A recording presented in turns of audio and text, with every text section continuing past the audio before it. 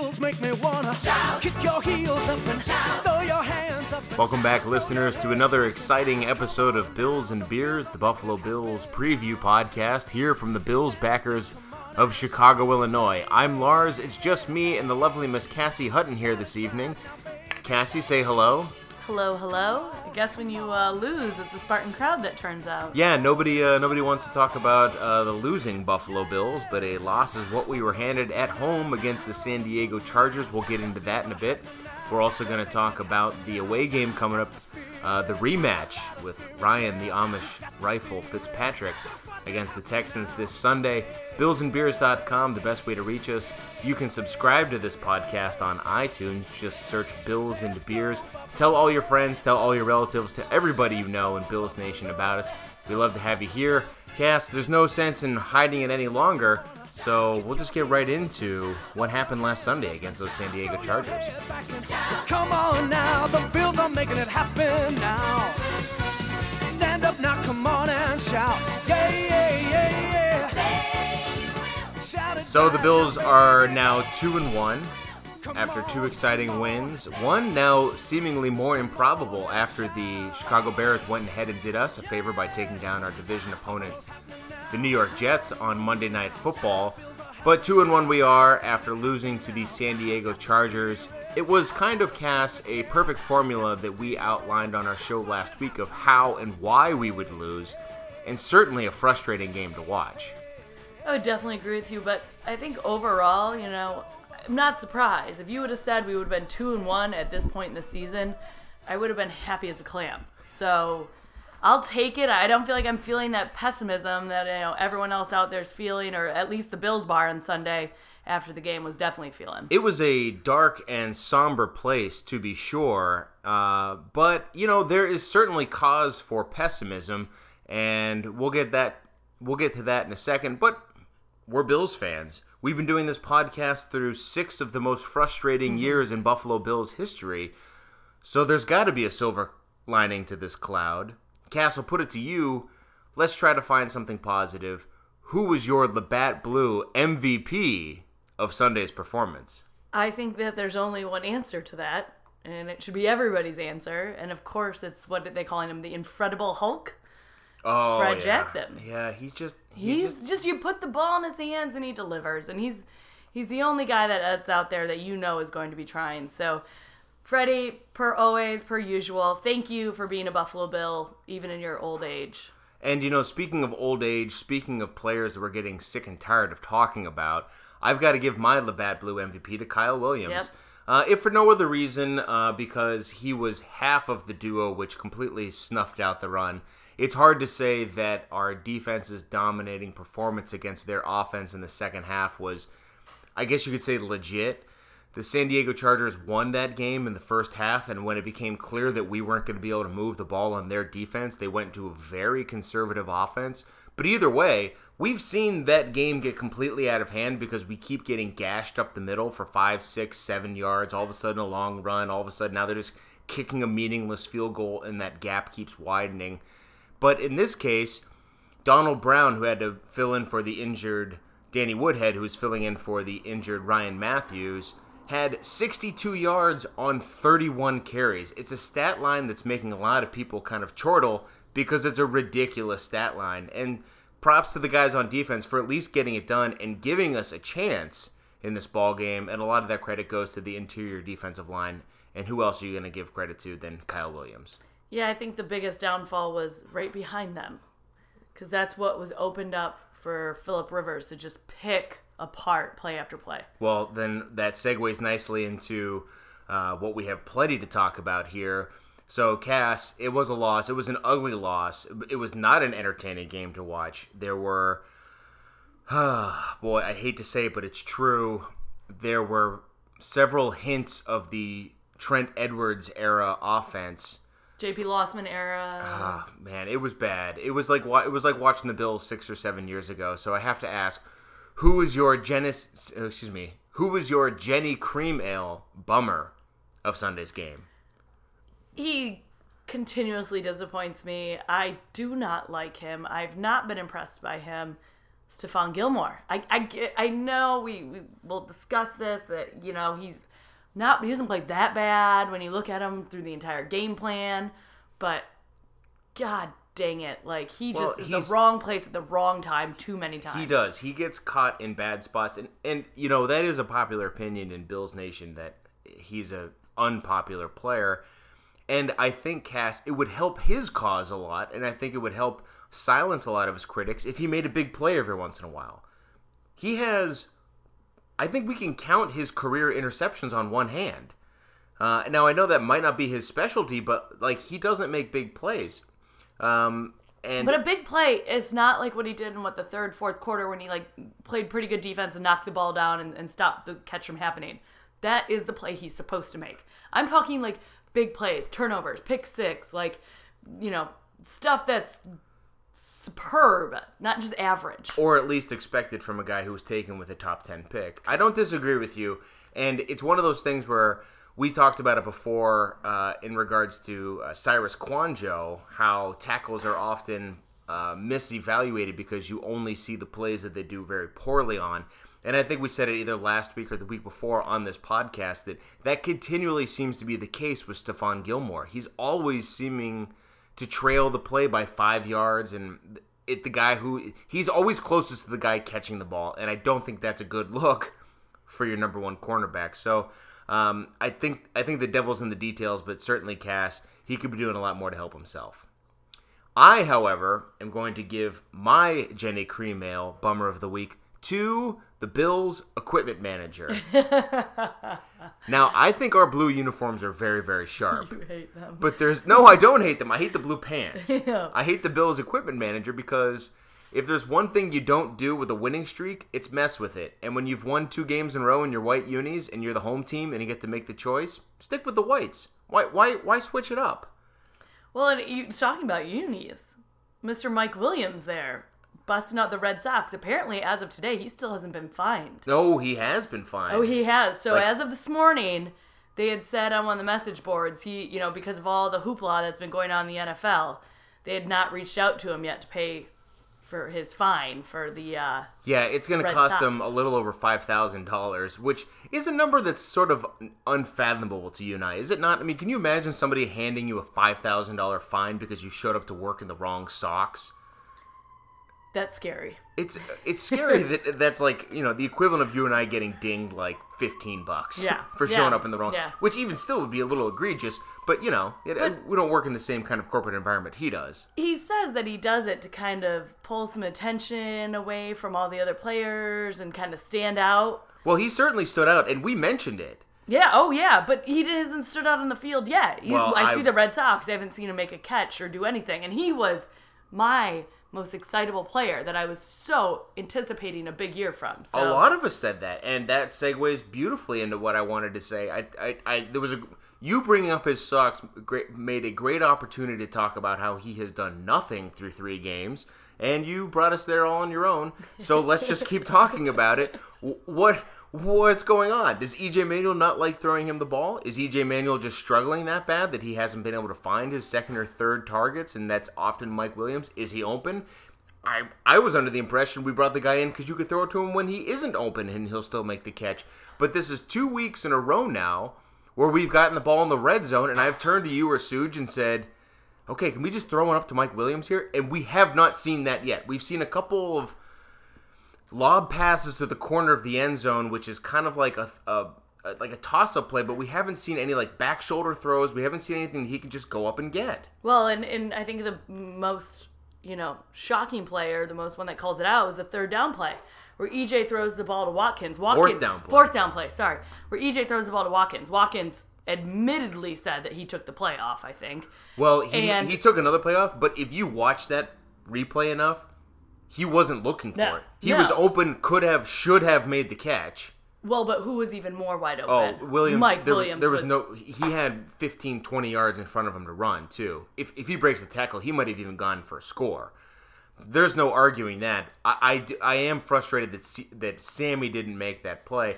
But that shows me that, like, EJ is not looking towards his veteran wide receiver, but going towards his rookie wide receiver who has a rib injury. Like, it just worries me with concern that, like, that was the first go-to there, and that it wasn't a Mike Williams in that specific scenario in this situation 3 games into the season. Well, it worries me that EJ doesn't appear to be on the same page, because while Mike Williams was running wide open, why wasn't Sammy Watkins looking for the ball? I mean, unless he was... The play was drawn for him to be a decoy, and the ball is not supposed to go to him. It's either an egregious mistake on his part, or Manuel is just doing some goofy stuff back there. And unfortunately, Manuel hasn't done a whole lot to inspire confidence that he isn't the one to blame for these ill-advised throws. Yeah, it's 100% correct. Nobody yet is doing the blame game in the locker room, but I think if we have another game like this, you know, where EJ, I've seen it. Like, he's not throwing to our wide receivers. No. None of it. He went, 7 for, 16 or what, throwing to wide receivers, and all of his yards, everything is going towards either tight ends or CJ and Freddie. Now, the coverage today, once the coaching cam footage was released, indicated that it was the offensive line doing EJ Manuel 0 favors, but that EJ's performance shouldn't have been as bad as it was. But at the same time, the offensive line did him no favors. An interesting piece on that is our 2 weakest links by far are our guards. Correct. Chris Williams, who we paid pretty good free agent money, who a lot of people were questioning because he was bad in Chicago, then bad in St. Louis, and now he's bad in Buffalo. And he has this back injury, so I don't know if that's hampering his performance. As an optimistic Bills fan, I'd like to believe that's the case, but I'm not entirely sure. But now he might be out, so Cyril Richardson might get the start. But on the other side is Pierce, and what's interesting about this is Pierce has been awful, and he was awful on Sunday against the Chargers. But from what I understand, the reason he's over there is to mentor and make the calls for Henderson. So it's kind of a damned if we do, damned if we don't scenario with him in there, unless Sontrell Henderson is more ready to play than that anecdote leads you to believe. Oh, that makes me worried. Especially looking at who we play on Sunday. That's right. So, yeah, it was not a fun game. But again, like you said, Cass, I think that the most realistic optimist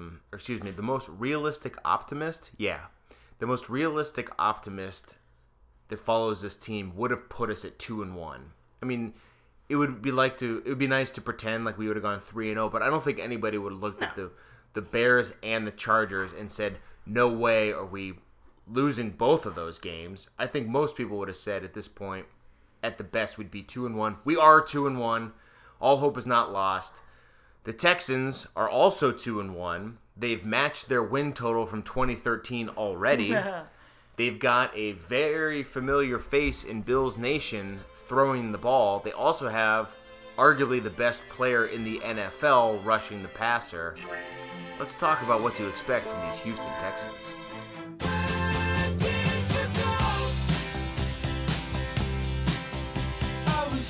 Searching on a one-way street. I was hoping for a chance to meet. I was waiting for the operator on the line. So, Cass, it's we always talk about these games, and you have to talk about these games when you're doing predictions in a vacuum, as if no mistakes are going to occur, as if no team's going to fumble a punt, as if no team's going to throw or receive a pick six, as if nothing crazy is going to happen. That said, we haven't really seen a whole lot of crazy things happen this year. There have been very few turnovers made by our offense. And by the way, every quarter that goes by without us committing a turnover makes me that much more anxious for the next time we have the ball, because I feel like we're due on the turnovers. If we can sustain this, great. So we're kind of evaluating these things in a vacuum. And the only way through 3 weeks that we can look and see what are we dealing with is to talk about how does our offense match against their defense? How does their defense match against our offense? So let's start with where we didn't fare too well last week, and that's on the offensive side of the ball. It's been said that the Chargers' defensive scheme matched the defensive scheme from the Tampa Bay Buccaneers in 2013. So the blueprint is out there. Now, granted, the Chargers' secondary also played very, very well, but the Chargers don't have anybody on their defensive Texans. line. No, the Chargers, yeah. don't have anybody on their defensive line nearly as talented as J.J. Watt. Now, thank heavens we don't have to deal with J.J. Watt and Jadeveon Clowney. Correct, yeah. But we do have to deal with J.J. Watt, and through 3 weeks, the interior of our line has shown itself to be one of the weakest links on this team. However, I do feel like, because coming off first week, we were playing against Jared Allen with the Chicago Bears, and we shut him down. So I feel like these guys play up against their opponents. Oh, San Diego doesn't really have anyone.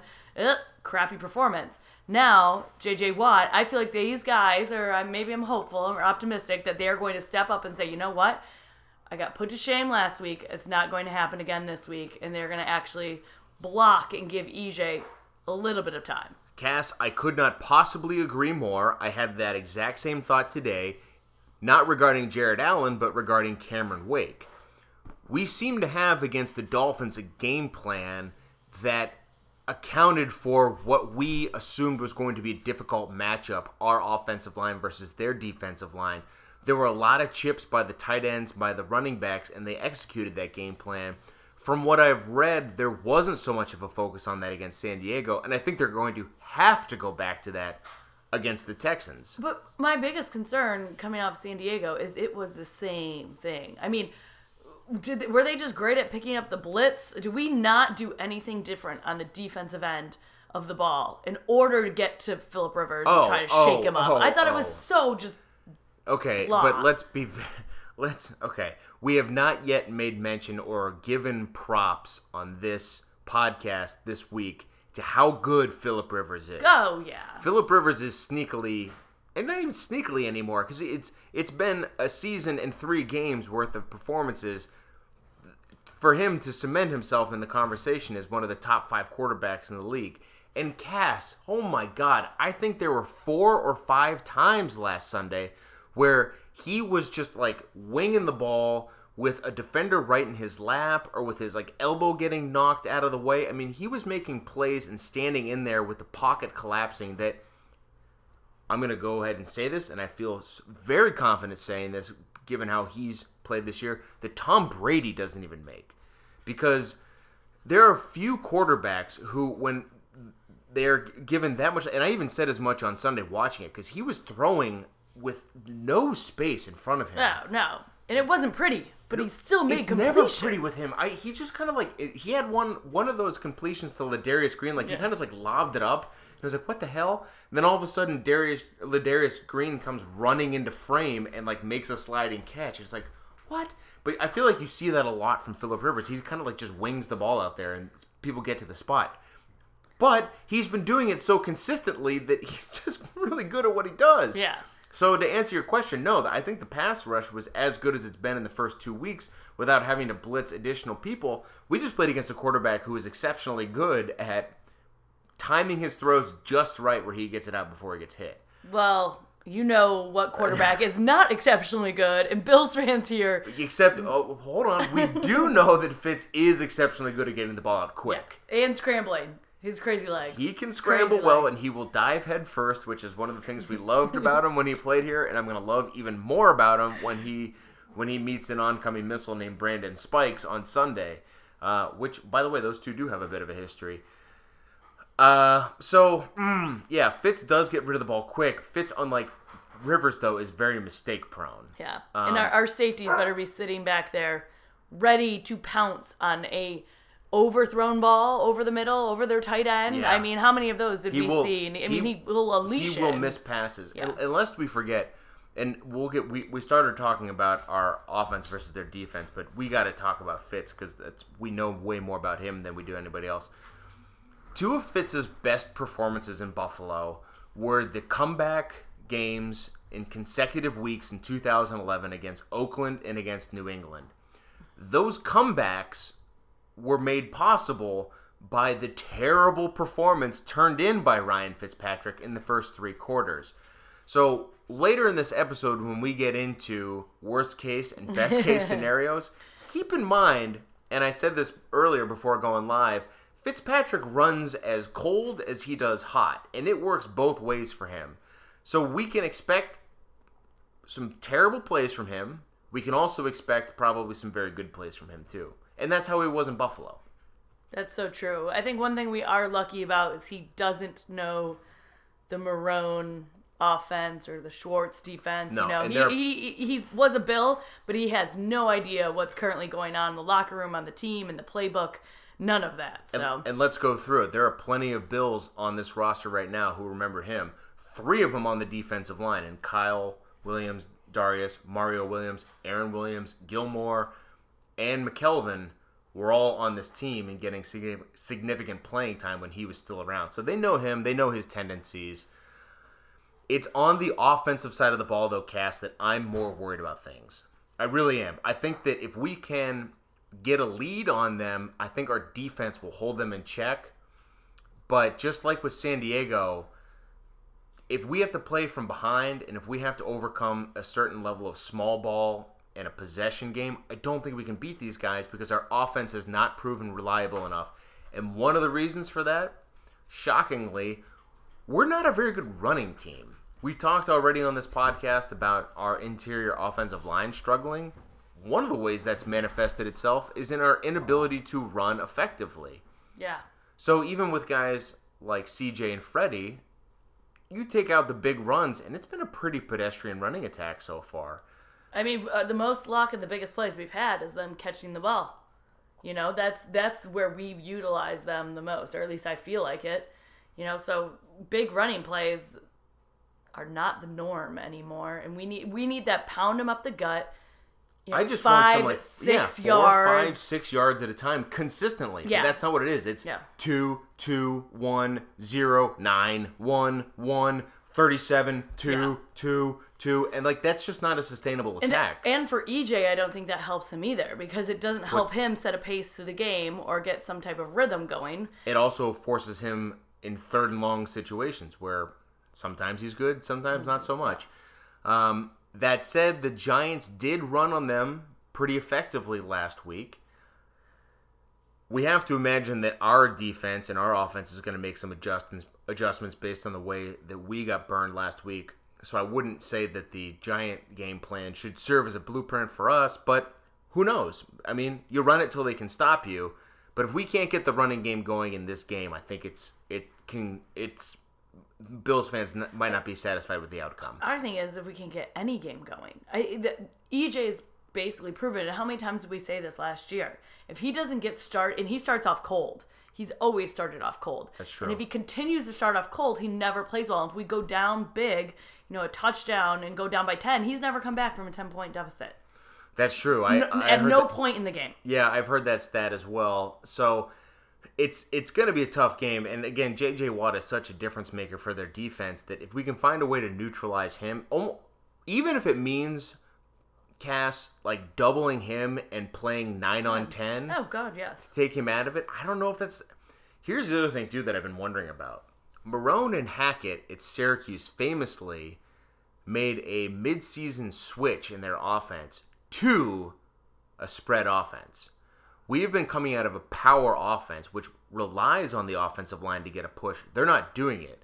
So teams are putting 8 in the box like San Diego did last week, and when you put the ball in Manuel's hands and force him to beat you to the outside, it just ain't working.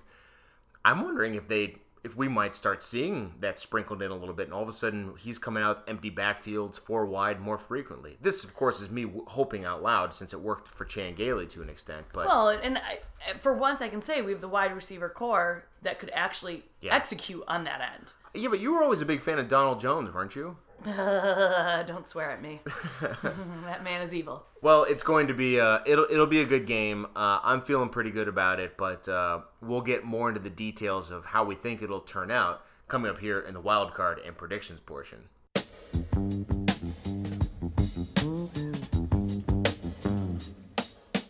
So, Cass, we're coming up here on the end of the episode, but you can only mean one thing. It's the wild card portion of today's episode. I'll try to do it. I'm not Bill, so I'll make my voice really high. Wild card! Very nice. I like that, though. So we are facing Ryan Fitzpatrick, a Buffalo Bill who, I'll just come right out and say it, I liked a lot. And if Dave Wannstedt could have fielded something other than a historically bad defense in 2012, might still be our quarterback, may have gotten us to the playoffs that year.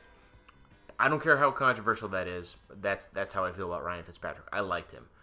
A lot of members of Bills Nation, not so much. He was somewhat of a hated player, and I think people are really looking forward to playing against him this weekend. And my whole thing is, that could come back and bite you. So, if we had to pick, Cass, any former Buffalo Bill, within reason, a non-quarterback, because obviously everybody would just pick either J.P. Lossman or Trent Edwards. Or Todd Collins. Yeah, or harkening back to some dark days. If you could pick any former Buffalo Bill to play against every week for the rest of the year, who would it be and why? All right. So I'm drawing a blank on his name, and I can't believe I'm doing this. Well, that's not helping. Linebacker was picked up by the Jets last year. Aaron Maben? Aaron Maben. All right, come on.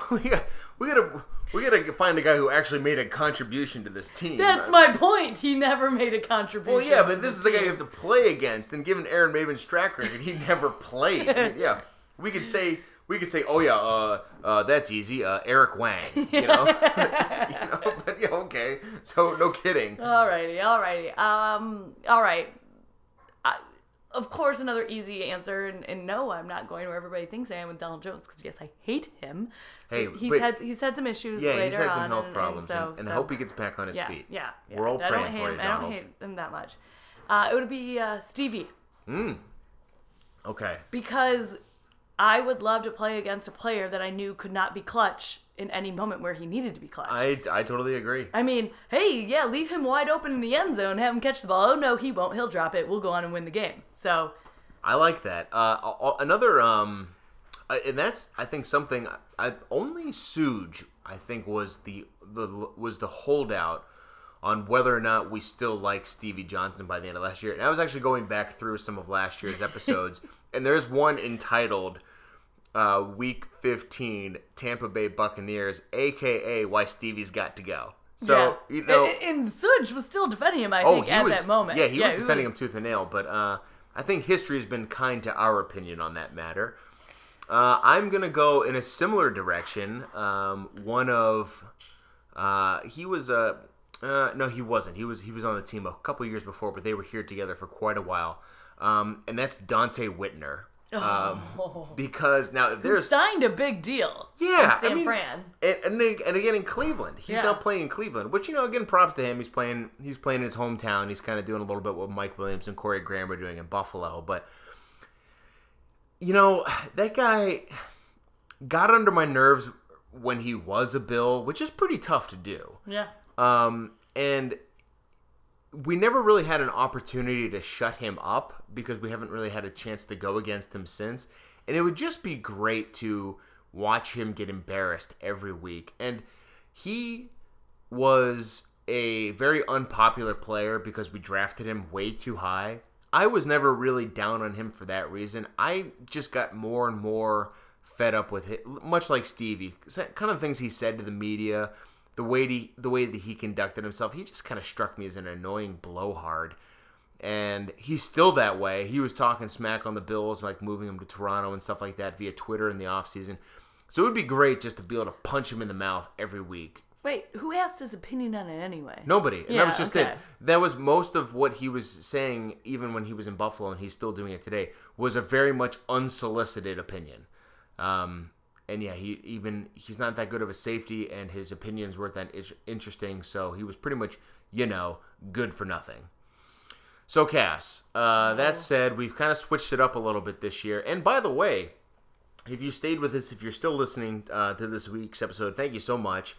Keep coming back. Subscribe on iTunes.